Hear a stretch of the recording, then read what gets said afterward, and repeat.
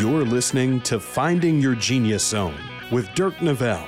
With the help of successful individuals across industries, Dirk breaks down the unknown parts of every vocation while highlighting the importance of finding a career where you can leverage your natural skills, passions, and interests. Now here's your host, Dirk Nevelle.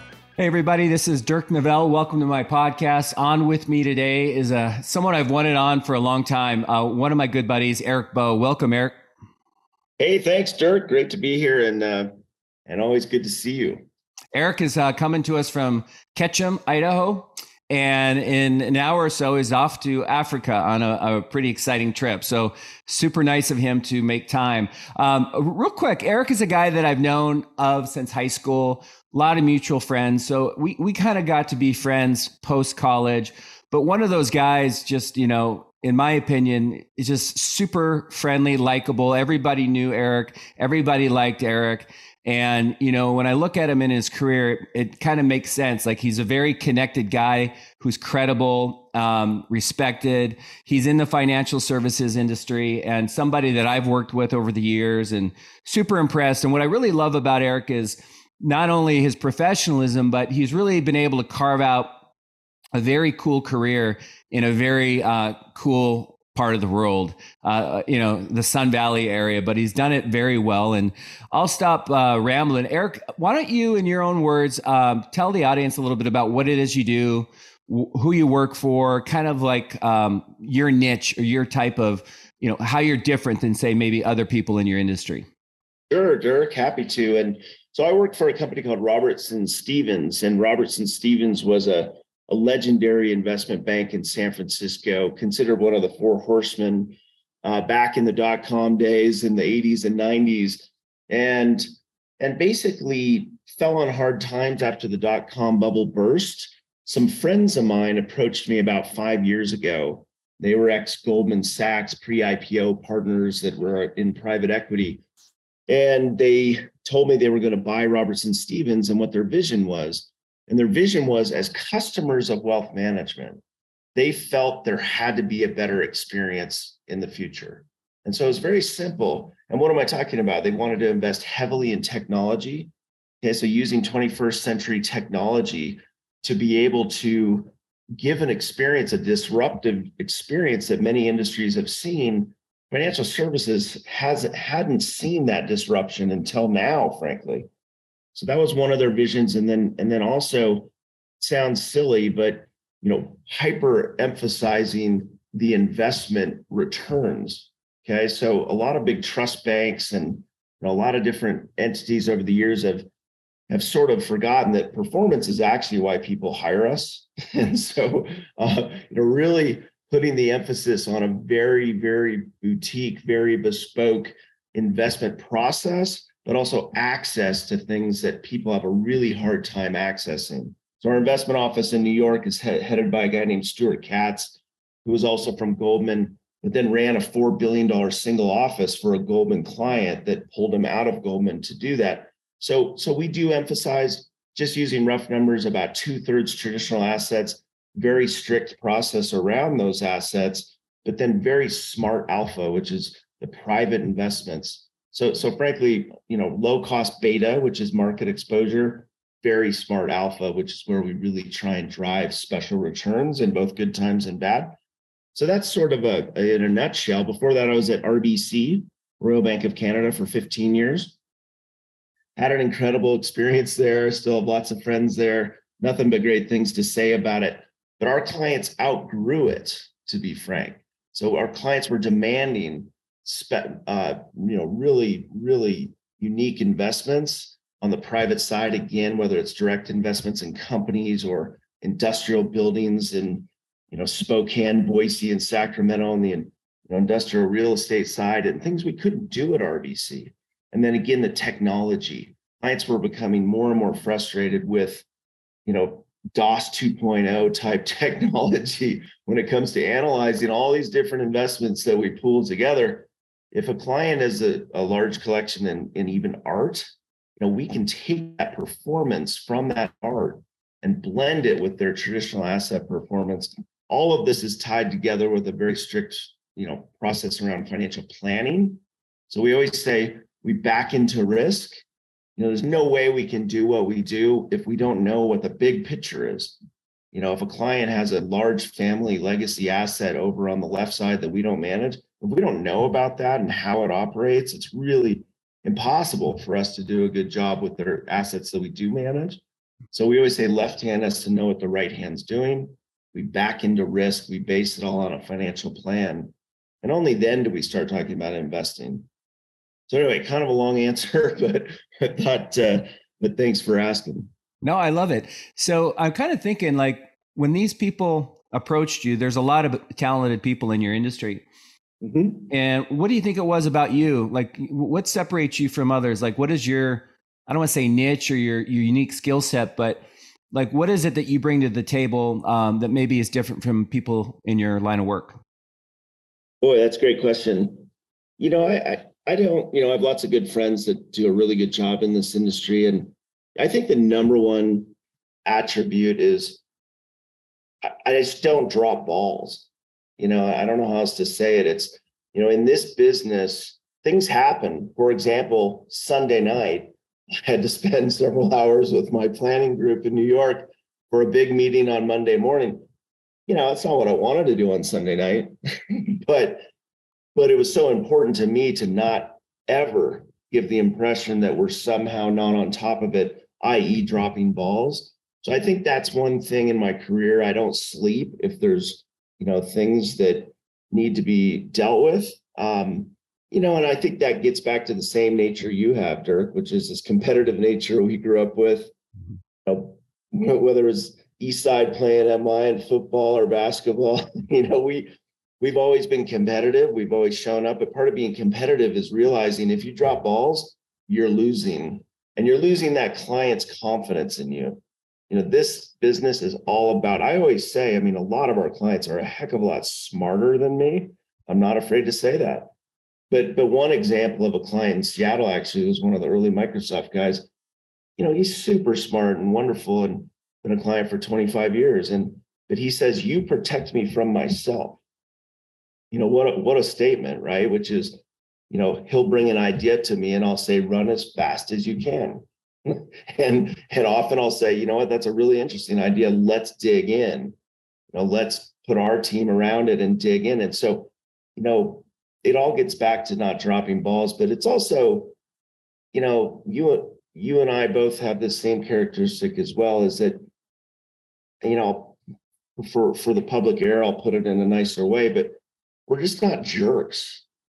It's important that I treat, the person that's showing up at my house to landscape the same way I treat my largest client. I always have, always will. I learned that from my dad, and I just think that there's a lot of that missing in today's society where, you have a lot of haves and have-nots, and it translates into the way people hold themselves, and so, there's another way I would put it, not on the air, but you could probably guess how I would describe it, but it's the no blank factor. We won't work with blanks.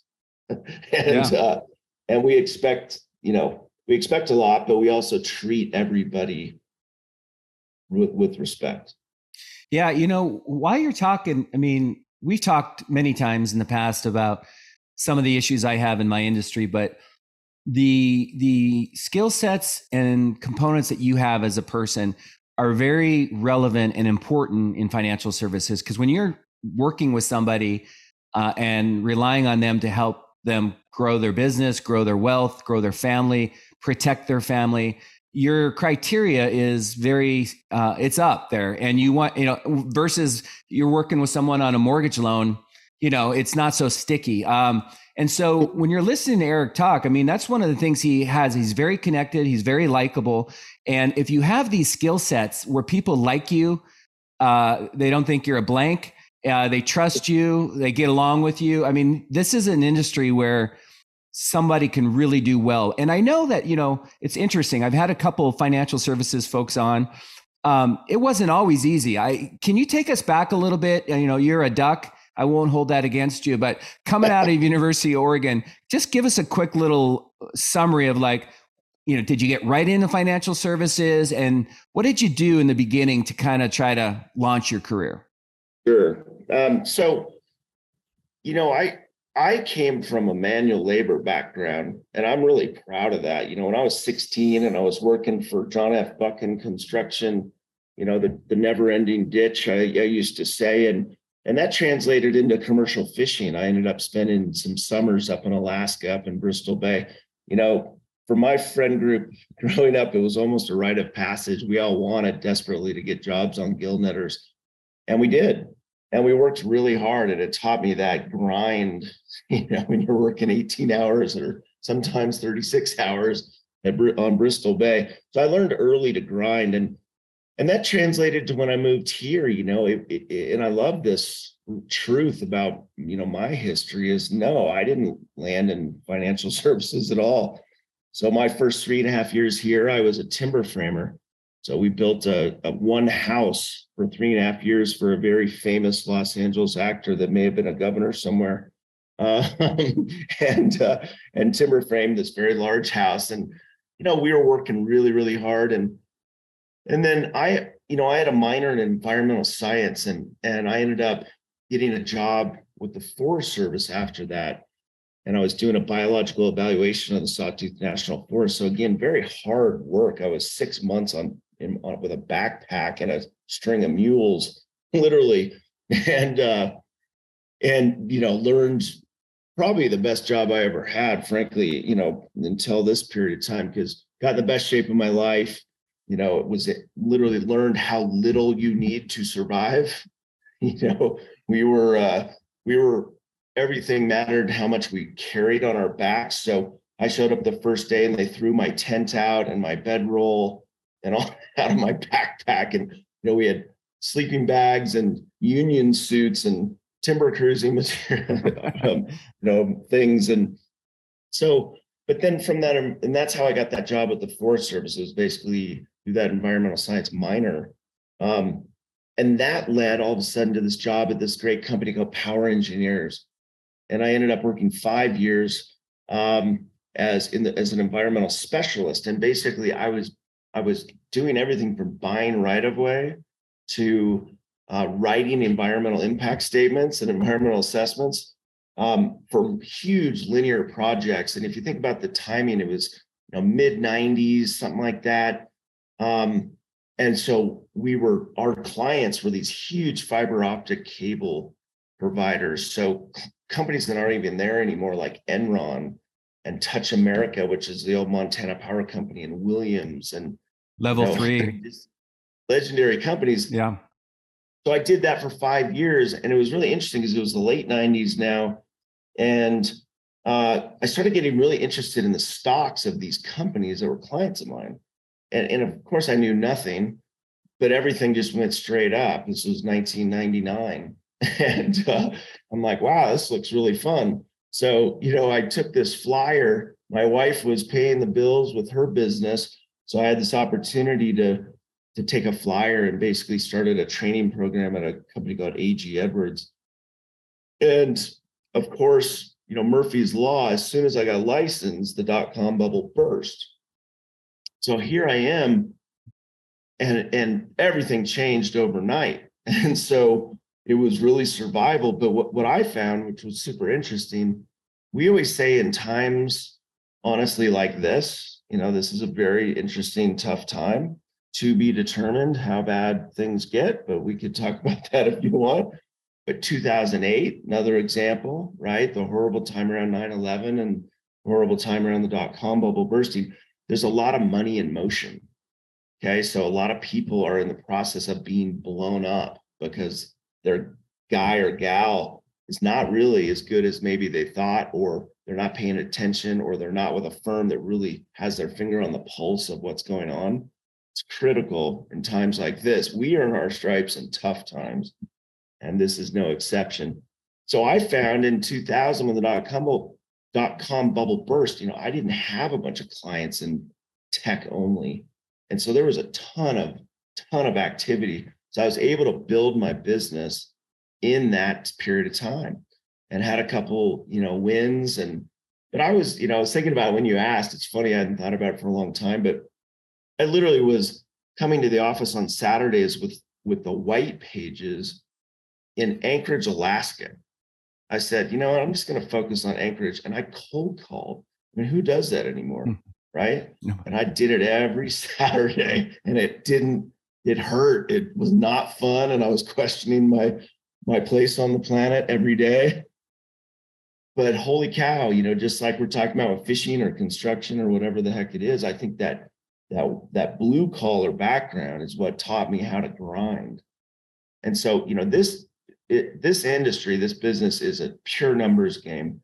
And, it's not a 2-year thing. This is a 10-year thing. And tons of people fall off. I think at A.G. Edwards, I want to say there was like 72 people in my training class. And by the end of the first 2 years, there was like 7 left. And a lot of those people did get licensed and then went on to other businesses that they'd already planned to go to, or their own family office, or, so there's plenty of those people that weren't planning to stick around A.G. Edwards, but a lot of them just said, you know what, this is too much. So, it's just like your business, just like any business. There's no overnight success and there's no quick riches. Anybody that tells you otherwise is completely dreaming, because this business is a grind. But if you can make it 10 years, and I don't say 5 years, notice that if you can make it 10 years, you have experience. So people are willing to put their money with you. And you've learned a lot about what it's going to take. And so that's when the fun starts. I've been doing it now 25 years, or I guess 24 years. But now's the fun part. What would you say, like, what is the most fun part? Like, I know you're knowledgeable about the market, finances. I know that you like interacting with people. You're a social guy. What is it you really, really love? Is it, I won't even throw words out. What is it you love about your job?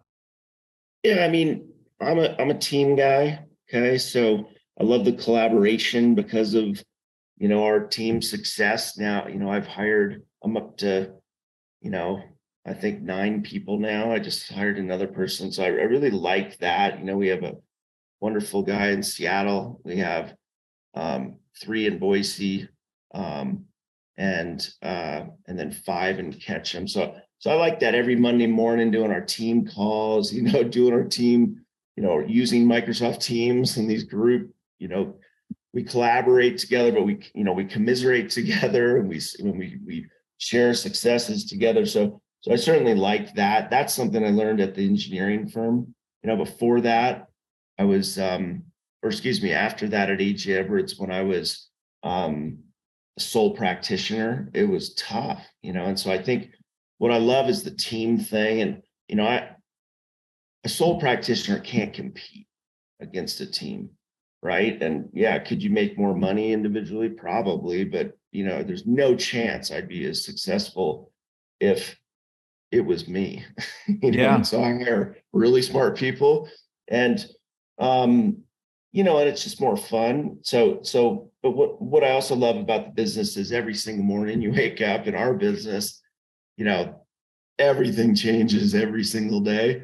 So no matter what, you wake up in the morning going, and you're looking at the headlines, and I have my various sources, right? Bloomberg and all these different, of course, the Wall Street Journal, but tons of people I follow, that I've learned and become friends with over my career, really interesting people all over the planet. And so, my data feed in the morning, I don't need coffee because I've got this stimulus coming in, and it isn't always pretty. And it's, to that part, I love that every single day it's different.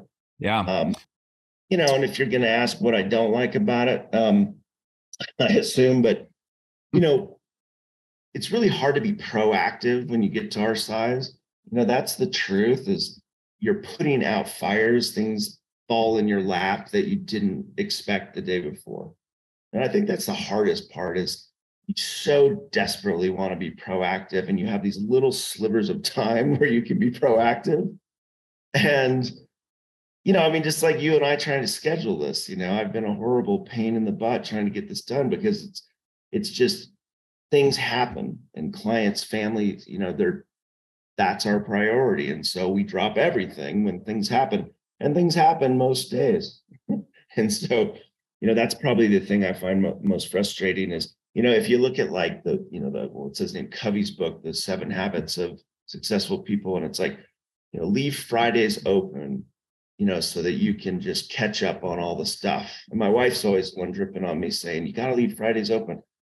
And I laugh because there hasn't been a Friday open that I remember. And so, it is what it is, but it does force you to, let's say health. I have a trainer, right? I work out with him twice a week religiously. And so I'll schedule my business trips and my meetings. That's me time. It's only 2 hours a week, but I'm going. So deal with it. I'm not going to get on an airplane until I do that. So there's little things you can do to, insert these things into your life, and frankly, trying to do more of that. And that's why I've hired quite a few people, is I'm getting better at delegating and making sure that, you can let this business absorb you without, for lack of a better term, you start owning people's money issues. It goes with you wherever you go. That's a lot of people don't like that. I kind of thrive in it, but it comes at a cost, right? So you got to really, really take care of the home ship, so to speak, yourself, the temple. And, so that's sort of the realities of this business. As you get bigger, you've just effectively grown. Every account we bring on, you're now that much busier, right? Yeah. So it's, and things happen, we don't lose clients, but, people die, unfortunately, and things happen. So we've gotten bigger and bigger and bigger and bigger. So you start to ask yourself, when do you close the gates? Say enough is enough, or, but that's no fun. What I'm good at is, chasing, elephants, for lack of a better term. And, I was just thinking as I was saying that, we did this really interesting kind of back of the napkin analysis. Landing a large account on average takes 21 touches. So we looked at every single relationship we have, and a touch can be a text, but now you can't text in our industry. So it's all through our, SMS thing at work. So it's the wrong word, but a touch can be, me taking a guy duck hunting, right? Touch can be going to a cracking game. We did that a couple months ago. It was amazing. It can be dinners, it can be coffee, it can be emails. It's not like you're having 21 dinners with somebody. But if you're, that trust thing again, if you're really playing in the pools that we're playing in, these things don't happen overnight. They happen over sometimes years.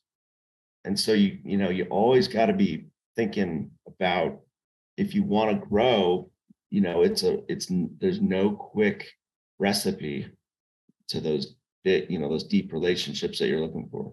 Yeah. The team thing's interesting to me, because if someone's listening to you right now, and maybe they're like, I don't feel like I have Erik's skill sets. I don't know a lot of people.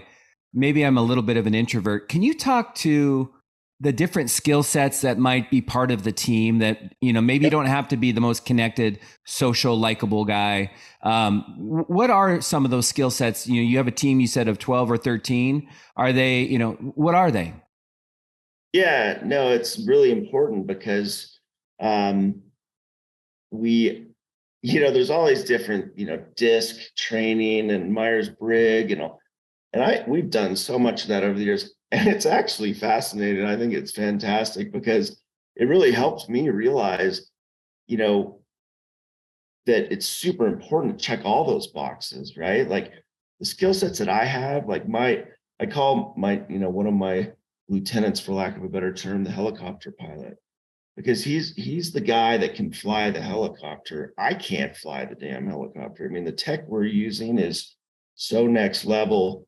It's, and it's incredible, but I have to have people that on a drop of a, dime, so to speak, they can create a data set that a client may need, it's really hard, when I'm talking about, again, illiquid assets in particular, blending with traditional assets, whatever the riddle may be.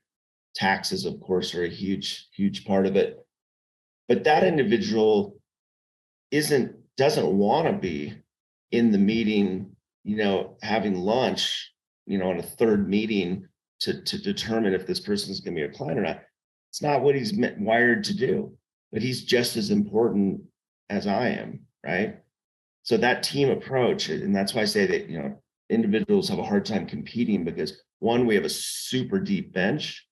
I can get on a plane for Cape Town today and there's no balls that will be dropped, but everybody has a little different skill set and a little different twist. But that culture, we haven't talked about culture yet, which is so important. And that's why I've been so careful on how I built this team, because you just, you're going to spend a lot of time with these people and you got to be able to hear each other and value each other's opinions and use each other's strengths, to make yourself better. So that team approach is critical, but having different personalities. So to your original comment, if someone's introverted or, I forget exactly how you worded it, great.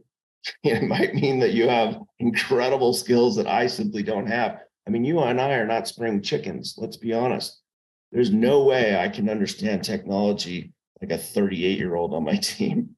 And that's okay. Yeah. So it's really critical, that depth of personality. So I appreciate that. So as far as like, if you're listening and you want to build something big, it also sounds like in order to scale, you just need to add people to your team. You do. And that's exactly what I believe. Now that team can also be your company, right? So we're only 75 people, right? I mean, it's so cool because at my other firm, I was 38,000, I think. I didn't know what, 37,900 of them did, but we collaborate big time with our investment office in New York, with our planning group in New York, with our tech people and our operations people in San Francisco, our CFOs in San Francisco, our CEOs in New York.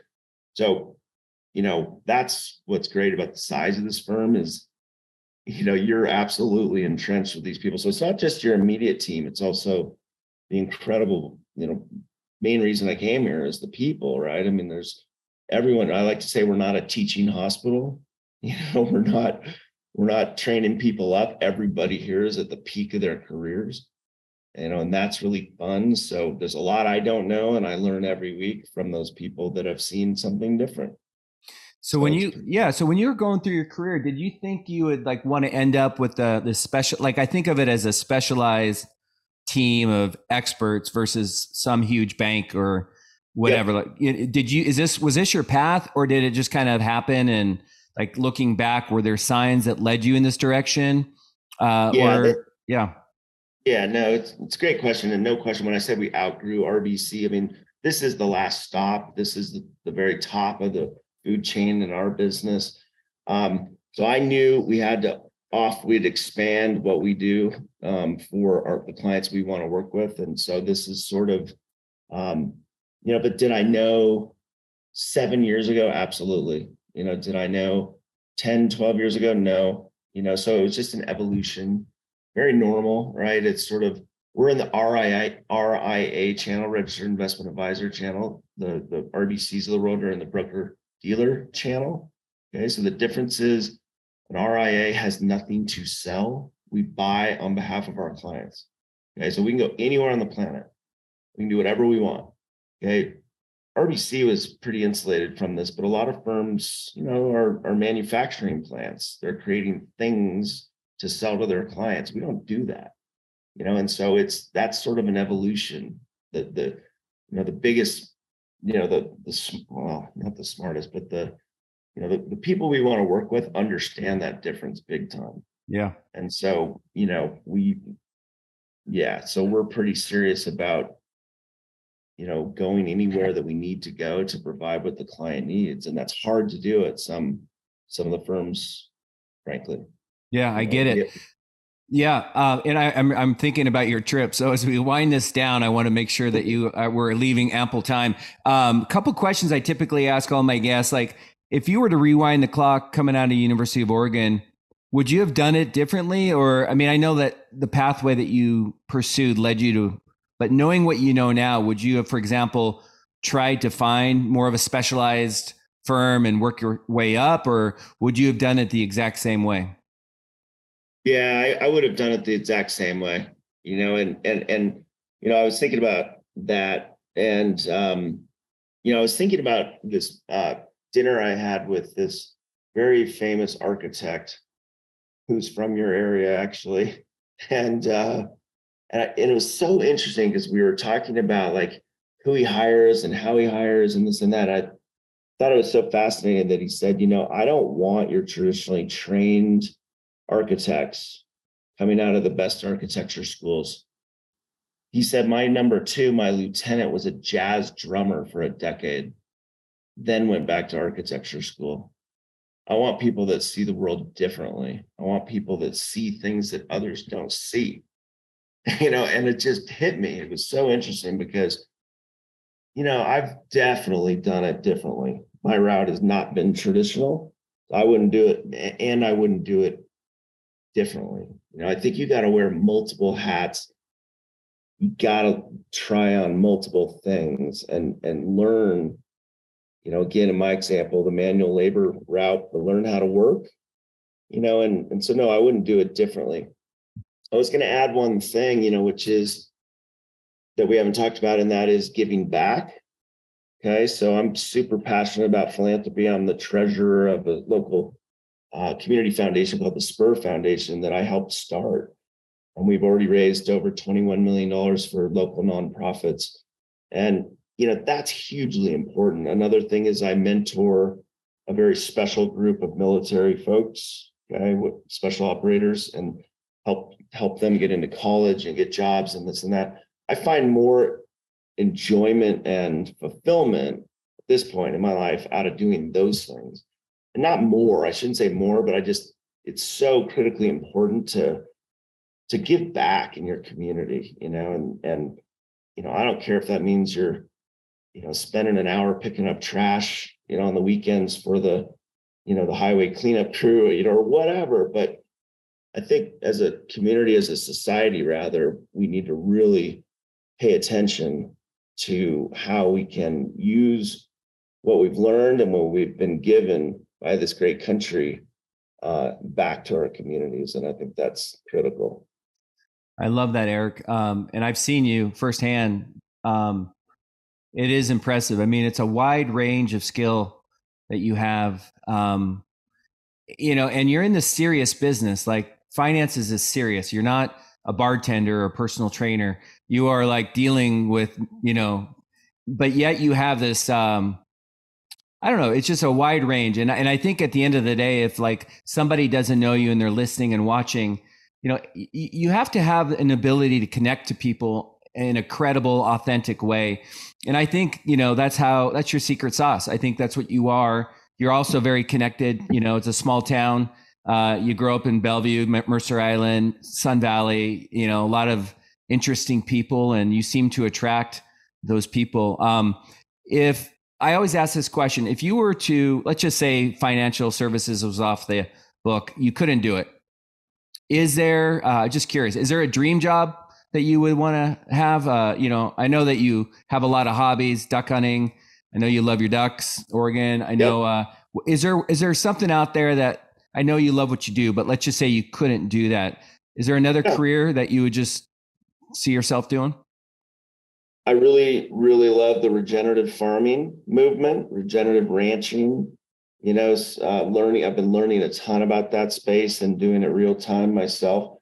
That's probably how I would answer that today, because I'm super passionate about it. And there's just incredible people doing incredible things to protect farmland and to sequester carbon in root structures of grass, so moving cows. I mean, all this really interesting, kind of going back 100 years in a lot of ways. That's super interesting to me. I come from a lineage of teachers from my grandpa and aunts and uncles. And so I think that would be interesting as well. And it's still something that could happen someday. So I really like the constant, the important work our teachers are doing can't be emphasized enough. So that's maybe, something that I think about, but also something that I understand better now how important it is. Yeah, I love this question because I didn't know that about you. My wife is very much into what you're talking about in terms of the regenerative farming. We have land and she talks about it all the time. So maybe one of these days you and her can have a long conversation. Oh boy, I'd love it. Yeah. I would love it. So, hey, anything I missed that, that you feel like it's on the tip of your tongue, that a question I didn't ask? Ultimately, what I'm trying to do is help people make better decisions about choosing careers. Is there anything you think that you missed, or you feel pretty complete? No, I don't think so, Dirk. I'm just happy to have the opportunity to spend some time with you, man. We gotta get together face to face sooner than later. We're way overdue, and I love what you're doing. I think it's super important, and so thank you. You're welcome. Thank you, buddy. Have a great trip. I want to see photos and be careful. Stay away from the lions, man. All right. Okay. Thanks, buddy. Take care. Bye-bye. Take care.